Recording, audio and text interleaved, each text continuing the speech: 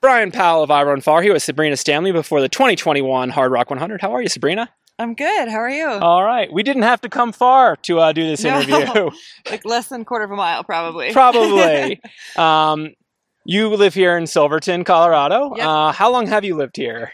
So we trained out here the summer of 2018, and then left for the winter, and then came back that April of 2019. So permanently since April 2019. So more than 2 years. Yeah. You have definitely got to spend a lot of time on the course. Yeah. Both in that summer of 2018 and since. Have you come to enjoy a particular section more than others? Not really. I mean, I love the entire course. Like, it's all so beautiful, and there's something, I don't know, like challenging about every section, which I really enjoy. I don't know. If you put me on the spot, like made me pick, I'd say the top of Green Mountain, or like that climb up Green, and like that valley looking down with the creek running through it. Just that like high hanging valley. Yes. Like 11 11 miles into the race about. Yeah. Pretty early on. But do you like being in the valley? Is it the that place itself, or is it the view of the Weminuche, like the Grenadiers? No, when you get to the top of the valley, then look back. Mm-hmm. And then like, it's just like, there's a creek right down the middle of it. Like you said, it's a high alpine meadow that just goes forever, it feels like, and then just drops off. And it's a pretty seems awesome like spot. A fairy tale. Yeah. Have you found that there's any particular section, or do you think there's a section that particularly suits you? Like, is there the Sabrina Stanley section on the course? I ran it a lot this year, like a lot. Mm-hmm. I think there's four runs I've done that weren't on the course this year. And that was like Pacing Western, and then a race in May I did, and then tapering for that race in May when I was in North Carolina. Mm-hmm. So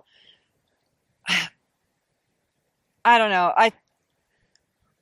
Honestly, I like the hard parts the most. Like, I think Camp Bird is like very overlooked, and so I really enjoy going up Camp Bird. I know that sounds crazy. Yeah, no, but it's like so monotonous and like predictable, and it's challenging, but it's like good challenging. Because it's funny you call like that the hard part. Like, a lot of people who've maybe seen parts of the course on video or in person would say the hard part, it's the climb up Virginius or Grand Swamp or what. The hard part is that could be partially runnable. It's 10 miles of a gentle to moderate incline, and it's the section I've ran the most, hands down, just because you can run it all winter, and so, or at least 7 miles up you can run all winter. So if I'm looking for a vertical game in the winter, we go to Ouray and just run in the snow, or the packed cold. snow. Yeah. So in the summer I kind of avoid it a little bit more, but I ran it a few weeks ago, and there's something about just like the heat and just like the suffer of continuously going out for 10 miles. So you might be looking forward to that about 55 miles into the race this year. I'm looking forward to Ouray on, for sure. Right on. How has your training gone for this year's race? Perfect. Yeah. I feel like this is the first time I've ever been like so focused. And I think I say that every single race, and every single race I get like more focused and learn my body more and learn about pacing more and nutrition and obviously the course more. And because I live here, like, I know this course. And I did a 5-week block, and I did 100 miles every single week. The 4th week I did 112, and I've never like stacked them up like that before. And then I tapered, and I'm ready to roll. It sounds like you were anxious or happy about that taper. Yeah. Yeah. No, I was running, because even though I was doing 100-mile weeks, like the days were like 8 hours. At like minimum, because you're doing all these climbs and you're at elevation, and that's a 25 to 30 hour week. Yeah. Like I was exhausted during those weeks. And so as soon as my first rest day came and my taper, I was like, I'm just going to sleep in and do all these things. But then you're like catching up on emails and like doing coaching work. And so the day comes where you can rest, but, and you're there now. Yeah. Yes. Yeah. And enjoying it. But now everybody's coming to town. And so like you want to socialize and like have dinners and all that stuff. So it's like, focus on the goal. Focus on the goal. Maybe hide up in the apartment a little bit. Yeah. So you won this in 2018. So you're still the defending champ. But how have you changed as a runner since 2018 to now? Yeah, 2018 was this my first. I think this might have been my first 100-mile win. And then sounds about right. Since then, I've won. I don't know how many. Quite a few. And I haven't lost an ultra since then either. And so like, if I win,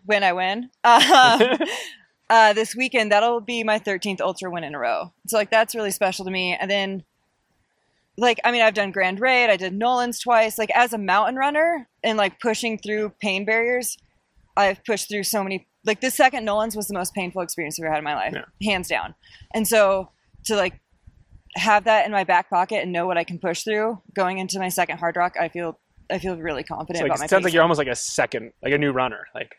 Yeah, no, I mean, I feel like there's been like gradual, it's not like overnight I became like this like crazy mountain runner. Like I've put a lot of work in. And so I'm really excited to see how I match up against the other women on Friday. Speaking of which, there's a number of strong women in the race, but according to Walter, stands out up there. I'm sure you've thought about how that race might play out or stack up. Honestly, I haven't. Like her race plan is her race plan and I have mine, and I'm going to do my race plan. And if she's ahead of me, she's ahead of me. And if she's behind me, she's behind me. I've honestly just been studying Diana Finkel's splits. And so, I'm going for course record, and that's what I've been training for. I haven't been training to beat Courtney. I've been training for course record, and that's the goal. And how do you think you get to that course record? Because you can go out really hard and try to maintain, or is it a smart race? Or I've done my homework, and I've done my homework like sitting at a work desk, and I've done my homework in the field, and so I don't want to give away any secrets to people who haven't done their homework. But I plan on having a really consistent race. We'll say that. Okay. And I know my splits for every single section, know my splits for my miles. Like now I just have to execute, and I know I can because I've been here. And so, I think it'll be a really amazing day on Saturday morning. Yeah. You're excited for that, huh? Yeah. Is there anything else for this coming race that you're excited about? This is my first like big race with Adidas. So I'm just like race season's back. Like I was with them all last year, but it was like FKT season. And so to do a really competitive race with like them in my back pocket also, and like my teammates are coming out, and just the support from them, and Abby Hall will be pacing me. And so I'm excited to share some miles with her, with my friend Devin Olson, and then Avery will be pacing me, the final marathon from Telluride. So it's a real like close group they'd be sharing with. Yeah. And like in Hardrock or in training out here, there's a lot of solitude and alone time. Yeah. Are you looking forward to some of that shared experience with your crew, or is that just a tactic, like something that helps you perform, or what? Yeah. I mean, I've worked, my crew is my brother Reese and my friend Dean Eastham, and they've crewed me at so many hundreds and FKT attempts. And so like, I think we're just like in that groove, and we know each other so well, and it's like really fun for us to work together. So it's not like a party, or like, I don't like, we get in a flow, like it's a flow state with crewing. I would say like, it's just so fun. And like, we know each other's energy, and they know how to feed me and I know how to feed them. And we work so well together that, it's natural. So you'll have going for a great individual performance, but it is a team effort. Oh, without a doubt. Yeah.